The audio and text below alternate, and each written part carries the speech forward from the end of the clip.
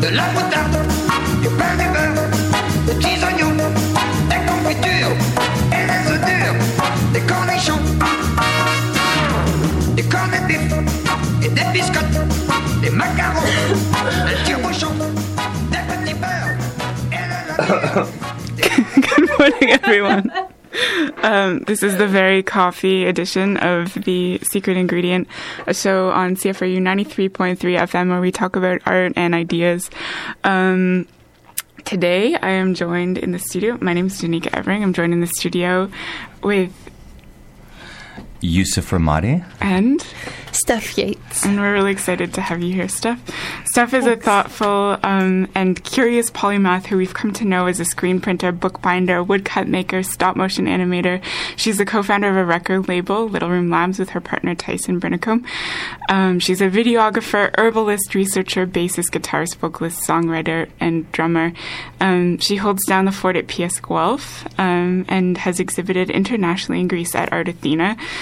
She's the recent recipient of a video grant with Ed Video and is one of the 7 new residents of the Arts Incubator here in Guelph. Hello, Steph. Wow, you make me sound pretty busy. You are really busy, I think. And Yusuf Ramadi is a BA Honours in Studio Art. His undergrad focus was on video and photography and primarily using found material. And he's a community liaison for People of Goodwill. And we're really excited to have him co-host today. Hey, Yusuf. Hello. Cool. So, Steph, I wondered if we could maybe... Do you want to just ask your first question? Sure. Yeah. Okay. We'll start with those. I think it's a good place to start. Okay, sure. So I guess my first question is, I was just wondering if there was like a theme or a narrative that exists both in your music and in your visual art. Yeah, I think there's probably some crossover there. I'm really drawn to mystery and tragedy and magic and juxtaposition and vagueness, I guess. I feel like maybe in some of the videos I've made and some of the songs I've written and recorded, you might sort of catch a glimpse of a story, but maybe it's not all spelled out for you or handed to you. Maybe there's kind of something non-linear there, and I guess those are the kinds of stories that I've been playing with. I find there's something intriguing in, maybe just catching a glimpse of something or an outline or a shadow of it, figuratively or literally, and not the viewer or the listener is left to imagine. And I think that, that appeals to me. Absolutely. I guess. Yeah. There was I recently went to a conference called This Is Paradise in Toronto just this last weekend, so all of these thoughts are really kind of fresh in my mind. It was organized by artist Louis Jacob, who I think we have had on the show last summer, and Barbara Fisher, who's kind of a world-renowned curator who works at the Justine M. Barnica Gallery in Toronto. And there was a panel about collectives and collectivity, and it's kind of one of these interesting histories in Toronto because there were a lot of collectives at a certain point in time, kind of around the 70s. But some of them, all that's left of them now are their names, and we don't really, or their meeting minutes, and we don't really have any sense of that kind of like rich, fertile conversation that happened during them. And so she was saying that, like, for her, there's something about projecting your imagination into that gap historically. Whoa. So she'll say that there was this line that she really liked: discussion of future of the institution was held. Like, this is like a huge discussion, obviously full of like people feeling frustrated and people feeling hopeful and people feeling sad and like all of these kind of rich feelings that she can project as a kind of interpreter of that history into that gap. Yeah. It's really powerful. So I wonder if maybe this kind of illusion or this vagueness is maybe part of that it does leave space for an interpretation. Yeah. Have you ever had this experience, or I'm sure you have, where, so sometimes I'm reading something or I'm talking to someone and something is mentioned or alluded to, some other work. It's just barely touched on, just enough to kind of give you this little idea, and what you take away from that, you start imagining what that thing is. And when I seek out that thing and find it and digest it, whether it's music or film or another book, or it kind of always falls short. It kind of is never what I imagined that it might have been. It's never quite as it can never just be the thing that I sort of. Is it less complicated than what you imagined sometimes? Well, it's just not the same. Yeah. You know? And Yeah. I feel like probably what I should do is right that instant get to work on making the thing that I thought it might be, you know? Right, yeah. But I don't know, I've always been struck by how powerful sort of just this tiny fragment of knowing what something is about can, like, how that can ignite your imagination and you know, it can be something better. So maybe, reflecting on these histories, and you have just minimal documentation. It sounds like there's lots of room to. I mean, I don't know if that's useful. If the history is important, then, you know, to imagine what it might have been. I don't know what that means, but well, I think of course many historiographers would be in opposition to me, but I often feel like our histories are important because of what's come out of them and how we're interpreting them. And so if it's almost less about what happened than what you as a person from the present can find in it.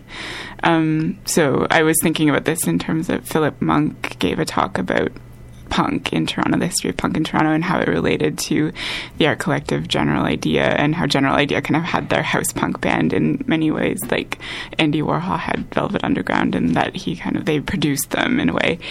And it was really interesting to have that kind of investigation of that moment in history in the 1977, 78, and 79. But I almost wondered if it was relevant because of what happened after it. So looking at Will Monroe, who was a pretty famous DJ and did these kind of Vaseline parties in Toronto in the late 90s. And so seeing that in relation to these kind of things that happened, I wonder if that process is kind of important for us finding our roots as people working in an art scene in the present. So I wonder if maybe leaving a little bit of that mystery to mystery. Yeah. I think it probably starts with the Lost Generation. So the writers, the expatriate writers after World War II who were still in Paris. So Hemingway using the iceberg method, which is burying most of the context and then only just having a little bit available, and even using plain speak. So just very basic English, very direct, and in that context, still submerging so much of the true context of what happened. And then this postmodern or modern wave affected all other areas of art, so music itself and fine art. And I feel like it affected music and fine art at the same time. And some of those people even went to school with each other, like Roxy Music. Brian Ferry from Roxy Music went to school with some of these postmodern artists from Fluxus and whatnot. So they shared these concepts. Even though the mediums were different, they shared the same kind of concepts. Are the beatnik writers, too. They had relationships with the postmodern artists as well. Right. And so then there's a conversation between music and art. Yeah. We are having a paradigm shift, and we're all doing it together. Right. Yeah. And it's playing off. And probably playing off not only across music and art, but maybe more than that, too. Exactly. Yeah. Cool. Steph, I'm wondering if we can play a song and then get back to a conversation with you. Does that sound good? Okay. Do you want to try the record? I'm going to start with the record. Okay, so this is Buttermilk. This is probably one of the most beautiful records that I own. Nathan Campanero has made this really beautiful screen print of a cat in a window, cat on a garbage can, and then there's like kind of this moon in the background that you see, and as you open it up, like a present it looks like it could be perhaps some sort of diorama, and there's a little narrative on the back of the record case, where there's a cat in a window, and then you pull it down, and the cat's escaping out of the window. And it's really, really, really cute. So there are only 200 of these. If there are any left, Steph, there's about 25 left. So I heartily encourage anyone and everyone to get a copy of this record. And it's you have these beautiful. copies. And the music, Nathan's brilliant. is truly amazing too. It's a little 7-inch. So we're gonna hear Buttermilk, which is the first song on that. And hopefully this record works. Yeah. Oh, you gotta speed it up. Oh, You gotta.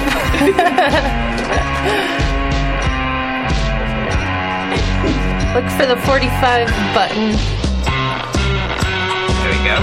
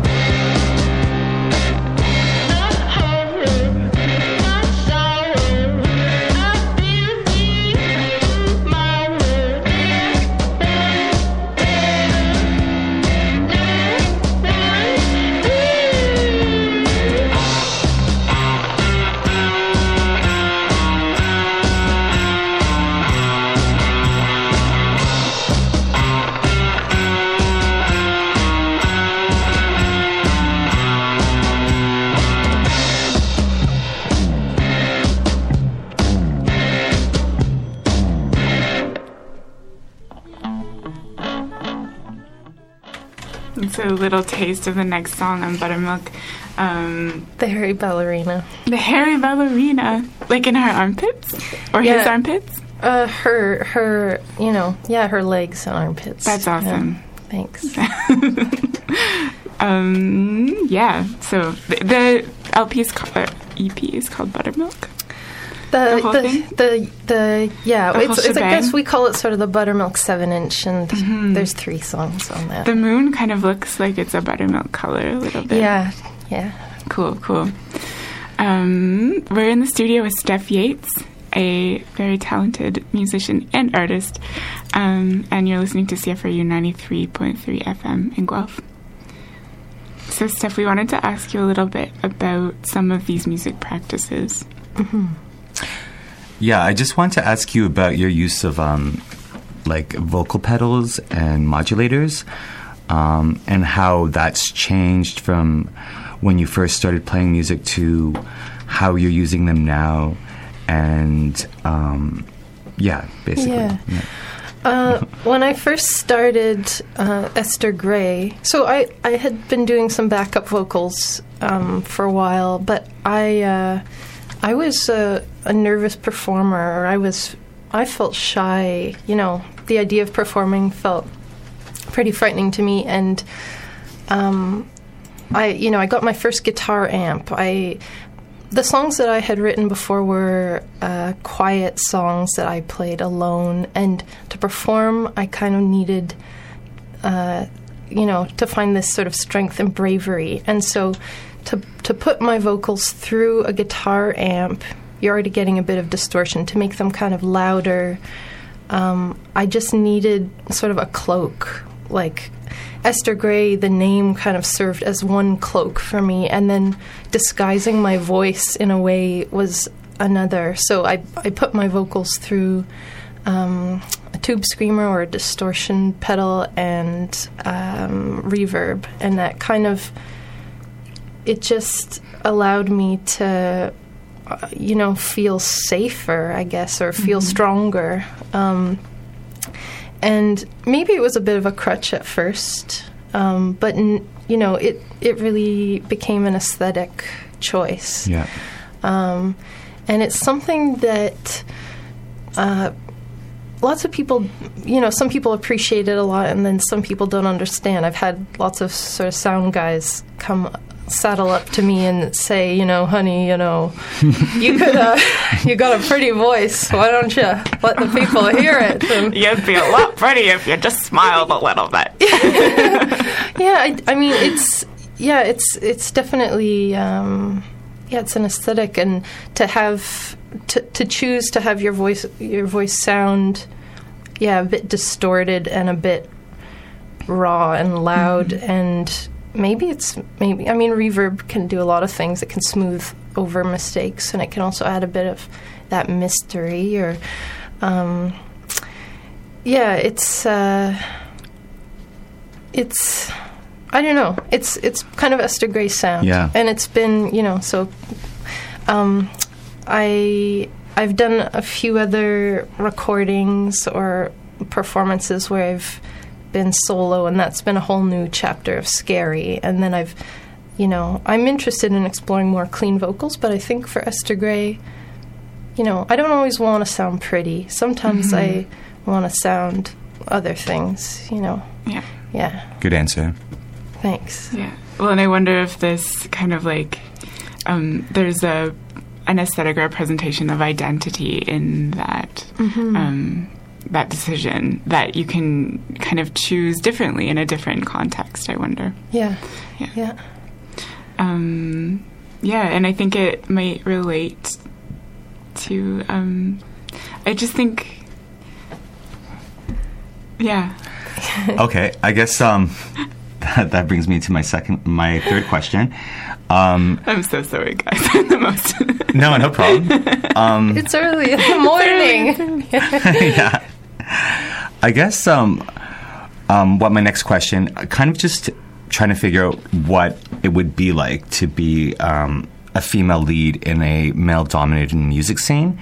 Not necessarily negative or positive, but basically what some of those hurdles have been, or what have you learned from those experiences? Yeah. And I would that kind of totally ties into that idea of someone sidling up to you and saying oh, honey, your aesthetic could be different, or this is what you should do. This is what you should do. I know better. Prove to me. Yeah. Well, there's been lots of those experiences, though, similar things to that, which are, they kind of wear on you sometimes, or they're kind of funny sometimes. I mean, I think I've been really fortunate in a lot of ways, because I've found myself in a lot of spaces where I feel safe, or I feel like I belong. And Guelph's been a really warm place, and I feel a lot of respect and camaraderie with the other musicians that are mostly male here. So a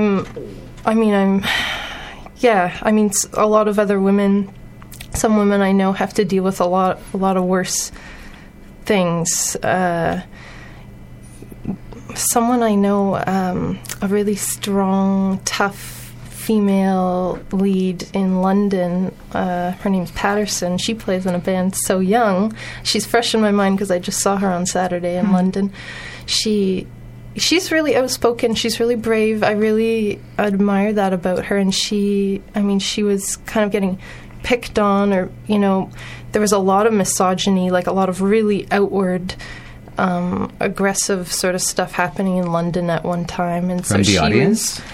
Like from people in the community, like wow. Yeah, and you know, she's like very outspoken. She talks about it. She defends herself. She speaks up for herself. She's still doing it. She's doing it like just still making music and being, you know, having a voice. And I guess maybe now I'd be strong enough to deal with that kind of thing, but definitely,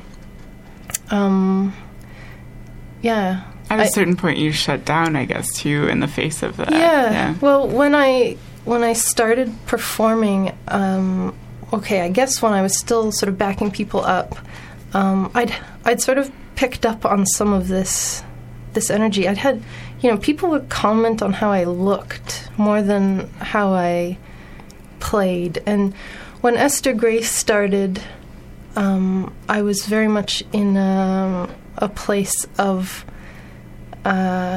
where I was at with gender. I was not that interested in being really feminine. And I think that when I started performing as Esther Gray, where I was the lead person, I became even more sort of, I don't know if sensitive is the right word, but I felt uncomfortable enough being on stage and being looked at and performing and being watched and being heard.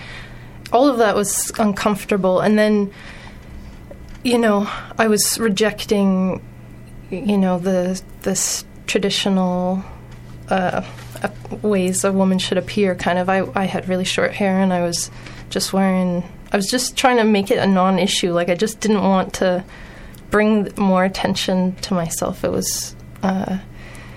wasn't all calculated and thought about. That's just kind of where I was, and that's sort of how I entered into how I made it through. I had to find ways to feel comfortable. Like I said, you know, the cloaking and the just. It really ties into your use of pedals too, kind of like masking an identity, even like or your gender. Yeah, exactly. And it makes perfect sense. Like the idea of, for me, to like perform in front of cameras terrifies me. Does it? Yeah, but to direct someone is like very different. That's like, interesting. Yeah. Yeah, there's maybe a anxiety with being the focus too, and having because I think people project themselves into situations too, kind of like the projecting yourself into that kind of like creative gap that we were talking about earlier. I think people project themselves into situations and interpret things in their own way. So then you, as the focus point of all of that interpretation, it makes sense that you would want to guide that a little bit too, and to not play into a stereotype or to play into a certain expectation that they might have. Yeah.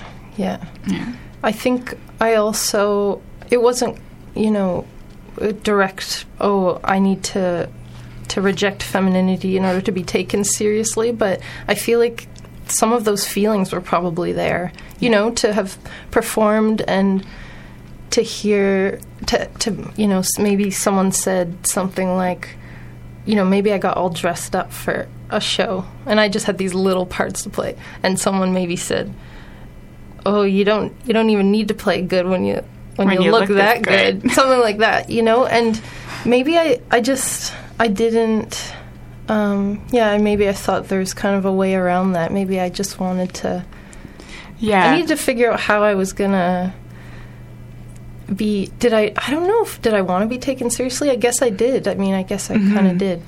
This is true, like, kind of very, very, very historically about female writers representing themselves by only their initials because they want to be perceived potentially as a man. Or even, George Sand kind of like took on the name of George as a way of being interpreted that way. And unfortunately, because we still live in a patriarchal society, that though, like, a man is the norm, and so only, like, even still, only a man can be interpreted as neutral, really, Right. even though it's clearly not neutral, but because of the way that we live in this system. Yeah, exactly. That is the default. assumption. Yeah. So, Yeah, that's the norm. yeah. So then you would play into that, I think, as a performer, Yeah. maybe. Interesting, though, someone pointed out to me how I chose such a feminine name, Esther Gray. true. She's like, it's so feminine. It's not black or white. It's gray. And it's, Esther, this sort of, I can't explain Kindly it. older lady. I feel like it's very gray too. I feel like it's neutral. Oh, you think it's neutral? Yeah. Yeah. I feel like Esther is a wise name. Yeah. You know, an But it old is name. a feminine But maybe name. that's it is. feminine, But the there's- gray adds the gray area. You know what I mean? The neutral, I feel like. And maybe we can. Yeah, there's something to be picked up on age too, because Esther is kind of a name of a bygone era. So it makes sense that there. I don't know. The focus is off it now. In a way. Yeah. I don't know any Esthers It's personally. Right. No, I did. know Yeah. one. Yeah. I think She was Madonna was an elderly. Esther for a second. No there. way. For Yeah. a second. A hot minute. Yeah. Okay. We're going to play a little song, I think, from the collected works of Esther Gray. And I think we're going to play Solstice. Does that sound good? Sure. Okay, Oh, yeah, cool. this is like, I forgot about that there's a recording of that out there. It's sort of, I guess it's a demo. It's going to take a new shape on the album. It's like, Oh, this cool. is sort of an unofficial, Right, this but is I the guess, practice yeah, tape they're for all Kazoo out. Fest. Yeah. Yeah. Okay, cool.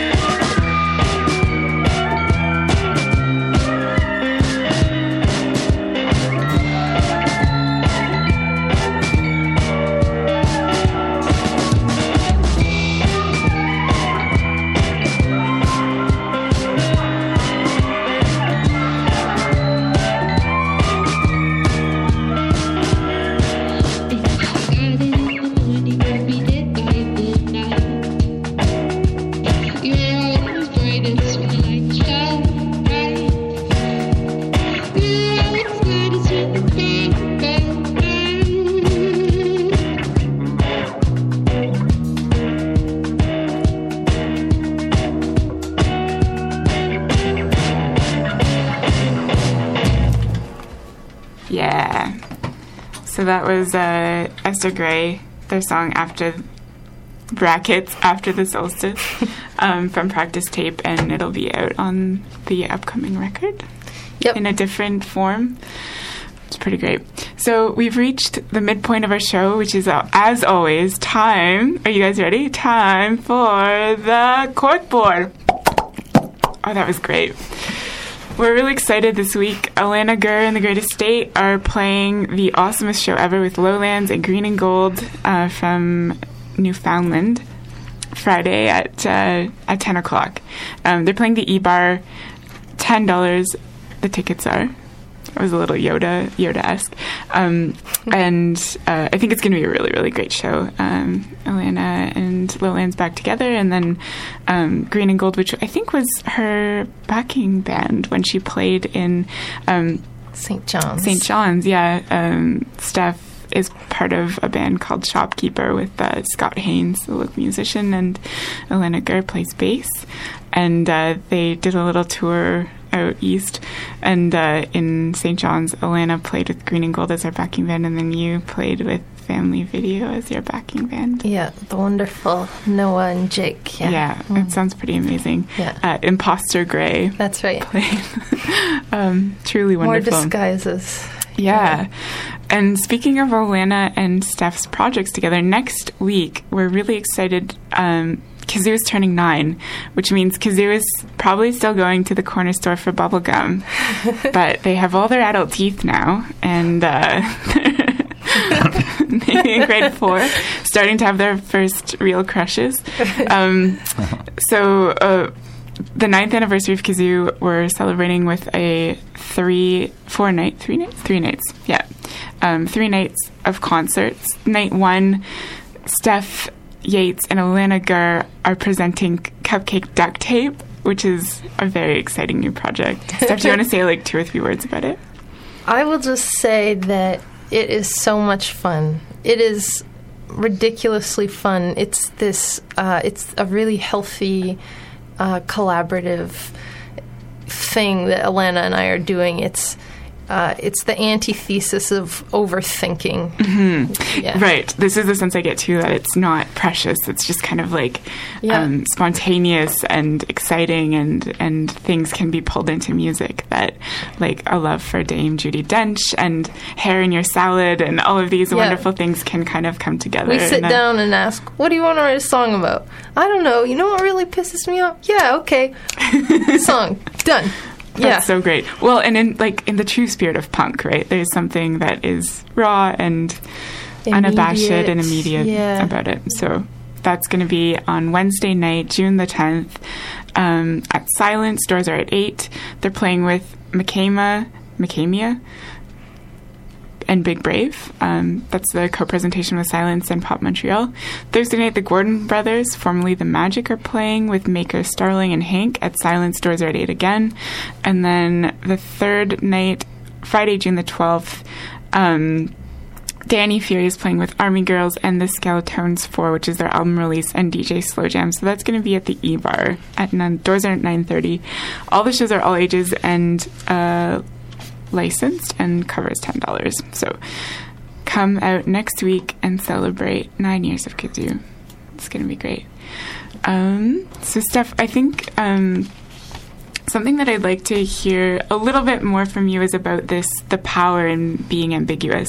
I went to the conference this last week, and there was a panel about feminist art in Toronto kind of over the last 40 years, which is really incredible. And there were conversations about some of those early collectives, which really were kind of part of women's centers. So there are these ambiguous spaces, maybe in general, too, that would bring together artists with activists and resource centers and all these kind of things.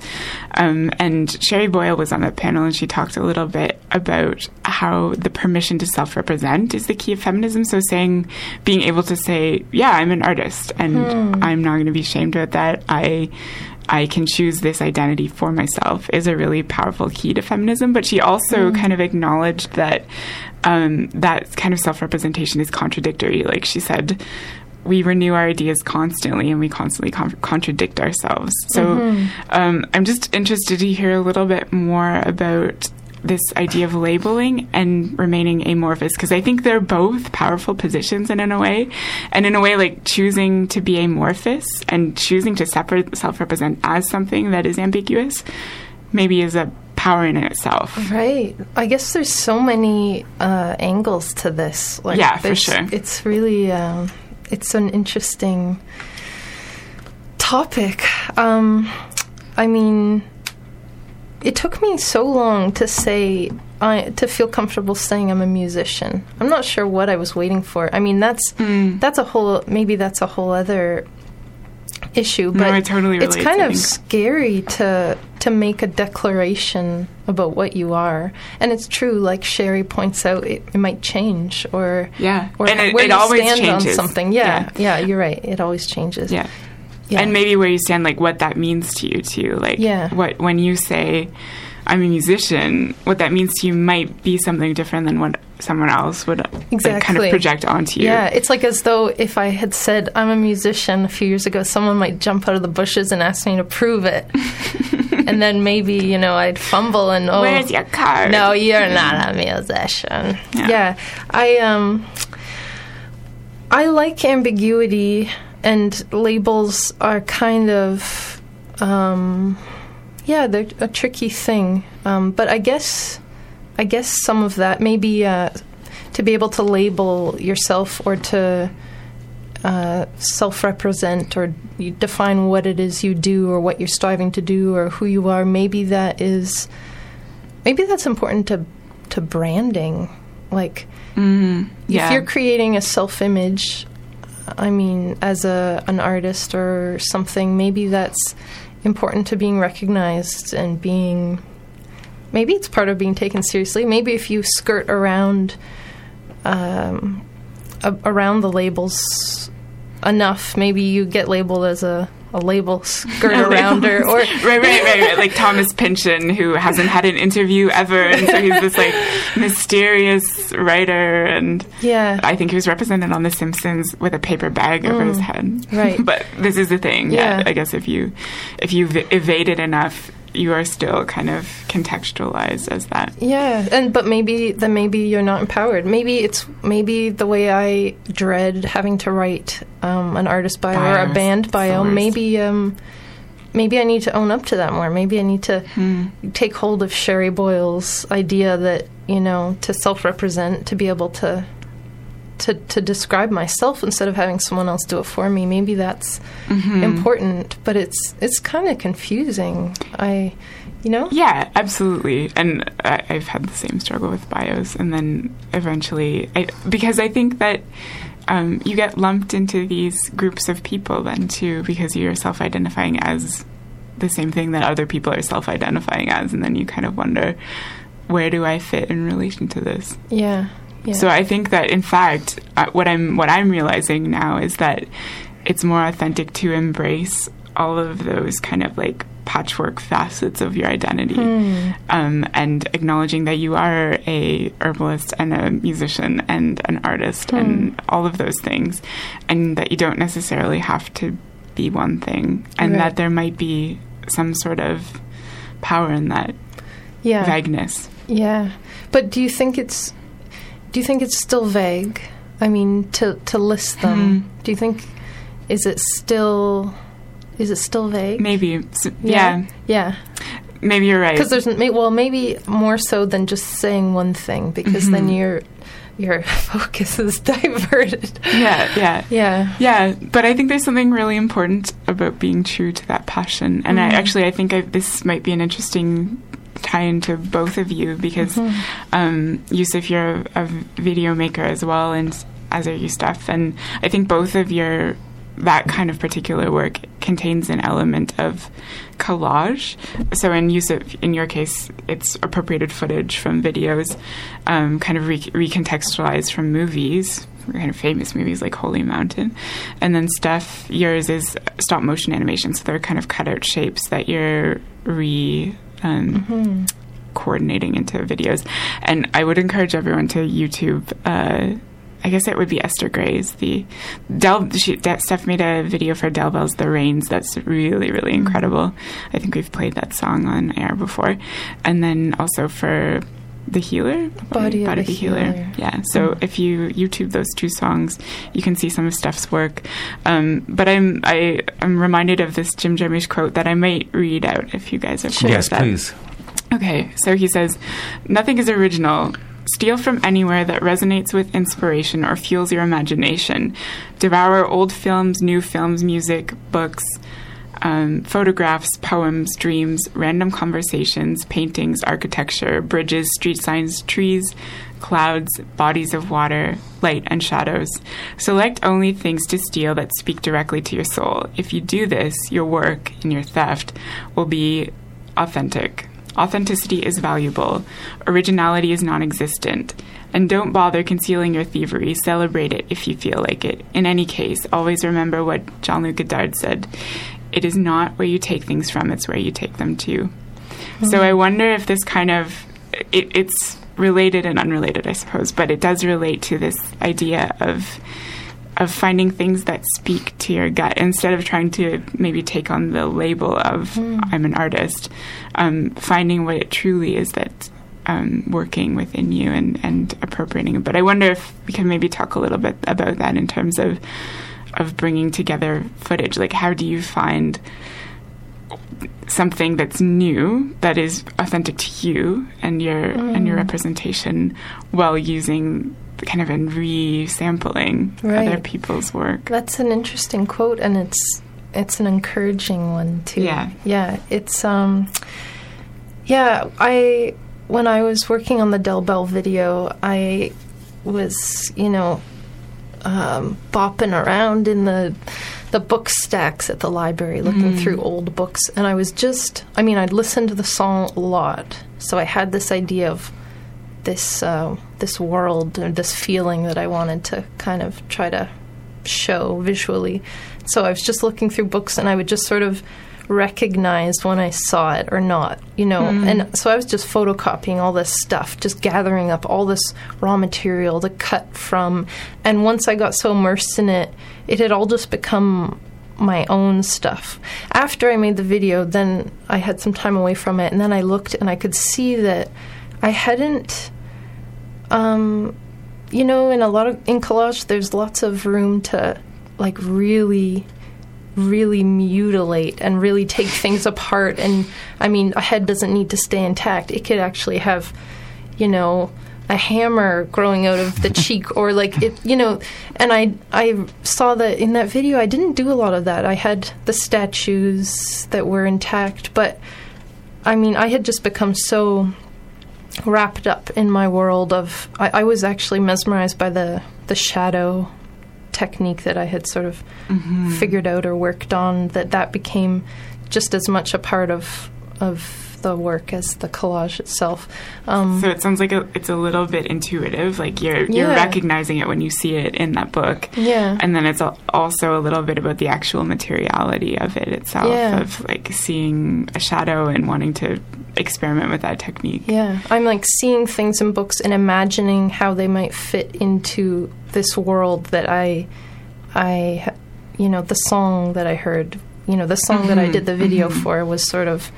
It's the same thing. It's that vagueness. It's that idea. It's sort of, there's kind of a story there, but it's not all clear how it unfolds, how it, even just in the creation process that you don't quite know yet how it's going to turn out. Right. Yeah. So in the song, I recognize that, and so I'm filling in those gaps with my own imagination, and then just how you work with things. Things always fall differently than you imagine them, and it's kind of that magic when it starts to take shape. Absolutely. What about you, Yusuf? Like, you're with your work. I think for me, because it has a lot to do with my background, just like growing up in an Eastern household, and not like when you grow up in an Eastern household, there isn't this emphasis on you as an individual and you as someone important or special. In fact, it's quite the opposite. So I feel like if there were times when I was younger and I felt like I wanted to present myself a certain way or achieve some sort of identity, I got some backlash from my father, and it was just kind of like a lot of it was basically there's no room for ego in this house. There's no room for individuality. There's no room for the spotlight. No one is in the spotlight. No one is allowed to be in the spotlight. So it was this kind of this upbringing that I had. And like what you were talking about when you started performing music, the idea of being the center of attention or being in like the center stage. I just want it to be about my work. I don't want it to be about me at all. I don't even want my name to be branded. Like the idea of my name being branded makes me upset. Yeah. Because like my last name is really, really old, and I would hate for it to be something commercial or something, something else. So then I wonder too if this idea of taking other footage and kind of reworking it is a way of directly and aesthetically kind of adding to a conversation instead of like giving into this idea of like a genius artist who is like creating everything himself. Exactly. Like I look at myself as an editor. So if I'm an artist, I'm an editor, and that's it. Like, so I re-edit information. I re-edit video footage and photo footage. But the idea is, my main purpose is that I know what these mediums, who they're targeting. I understand that they're mainly designed for a male, heterosexual, subjective viewer. And all I want to do is redirect that to imagine it this way. Imagine if it wasn't designed for your eyes, but designed for someone else's eyes. But the context is still the same. So it's more about the macro, not the micro. It's like the idea of the medium is the message, right? So it's like if you change the way the medium is designed, then you've changed the message. I think that's where I'm coming from. Right, that totally makes sense. And I wonder if this is something that happens a lot more these days too. Like I think a lot more people now would call themselves editors. But there is still something that is authentic to you in that interpretation, that you are coming from your own context. And I think that might... Do you feel like that affects the way that you edit video? If you see everything together, you start to see some sort of pattern. You see patterns. So you see... I talk a lot about fame and the pursuit of fame. I think that if you're an artist, if you're pursuing art because you want to be famous or because you have some sort of narcissistic output, like you want to see how hot you look on a magazine or something like that, I don't think you're doing it for the right reasons. I feel like people need to do it for the art and art alone and contribute that to the body of art. This is how I contribute something authentic. Not authentic, but this is how I can contribute to this body of work without it being about me. Right. To add your voice to that conversation. Yeah. It's just kind of conflict, I think, with my upbringing and different backgrounds and different parental backgrounds. It's just sort of this conflict that I work out with myself. I like what you say about it being about the work and not about the artist. And I feel like the most meaningful experiences of being an artist are when it's like the artist kind of ceases to exist and there's kind of you're working and you dissolve even as a body kind of. That's when it's the most, there's nothing like it. Yeah. Well, and maybe that's the true evasion of categorization then too, that the fact that you're an artist or anything that you would kind of like any parameters you would try to put around yourself are erased, and all you present is that kind of like authentic voice. Like the director. So like when it comes to movies, the director is the invisible artist. He is or she is the main contributor and the core of that movie, but she or he is invisible. This is an ideal place for me. This is what I want. I want to create great work, and I want to be invisible in the process. Steph, I'm wondering if this might be a good introduction to the question that we ask every guest on the show, which is, do you want to ask it, Yusuf, actually? The secret ingredient? Okay, sorry. It's so secret that not even Yusuf knows about it. I don't know about this secret ingredient. Steph, What is the secret ingredient in art? Well, I think it probably relates to what we were just talking about. Mm-hmm. I think maybe for me, the secret ingredient is the thing that happens. It's the thing that happens that you can't know what it is until it happens. It's the thing you can't catch. The kind of the mistake that you didn't know you were waiting for until it arrives. It's just sort of the way the things fall, and then you see it. Maybe you think of life as fate or chance or whatever it is, but it's just whatever happens. It's like when things, now I'm just... No, it's great. Rambling, but... It's the chips falling where they may. Yeah, it's the thing that happens, and then, you can't predict it, and it directs like when your it comes next together, step. when it all comes together. Yeah, something, yeah. I'll leave it at that. Yeah, leave it at that. That's totally wonderful. So I think we might play one more song, and I'm wondering if we could cue up that video, if that's easy enough to do. I think so. Steph presented at Kazoo, their most recent Kazoo festival, with Snake Church, which is Michael Mucci, incredible guitarist, and Ben Grossman's project. They often play with found footage of these snake churches, which are kind of mystical places in the southern U.S. where there's a kind of connection between the handling of poisonous snakes and religion. And Steph played with a group of people. What was the piece called? Guitar Trio. Okay. It's a Rhys Chatham composition. It was very funny, the write-out that Ben sent was... Yeah, this Rhys Chatham fellow had written out all the instructions, right down to what guitar pick you should use, and it's like this kind of free form in that there's sort of one person that's leading, and it could be you could run through it all really quickly, or you could extend it over 20 minutes. But it's Guitar Trio was the piece, so there were 4 guitarists performing that night, and 1 bassist and 1 drummer. Amazing. Yeah. So we'll hear a little. It's like a 1 minute clip. Here's a 1 minute clip from that performance. Fantastic.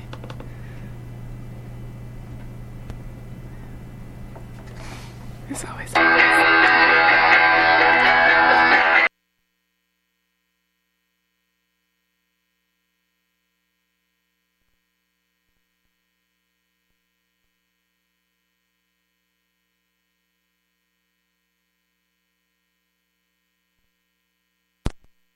Put me on the spot at all. I just...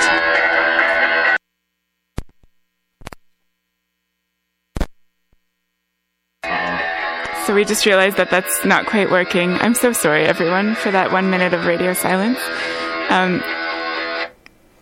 It's really just one note on the guitar played over and over in unison, and you can imagine it. It'll be better than what it actually is if you just imagine this tension, the tension building. Dan's only on the hi hats. This rhythmic monotonic, driving thing is happening, and everyone is just waiting with anticipation to see how it's going to unfold. Ooh, it's kind of dark beautiful. Too. I was there for the set, and I felt like it was a little dark and foreboding, just like. Yeah, I think the anticipation of the outcome and not knowing what it was really good effect. Yeah. Amazing. Suspenseful. Okay, so I think that's all for this week for The Secret Ingredient on CFRU 93.3 FM in Guelph on traditional Attawandaron territory. We've been in the studio with Steph Yates. Thanks for joining us, Steph. Thanks for having me. And I've been co-hosting with Yusuf Ramadi. Thanks, Yusuf, for joining me in this. No problem. Thanks for having me. That's really great. And we'll be back next week. We have a really exciting interview coming up with the Fastworms, Kim Causey and Daiskis. They're a witch-friendly punk DIY collective who teaches here at the university, and we're really excited that we'll have them on the show. So tune in again next week at 9 a.m.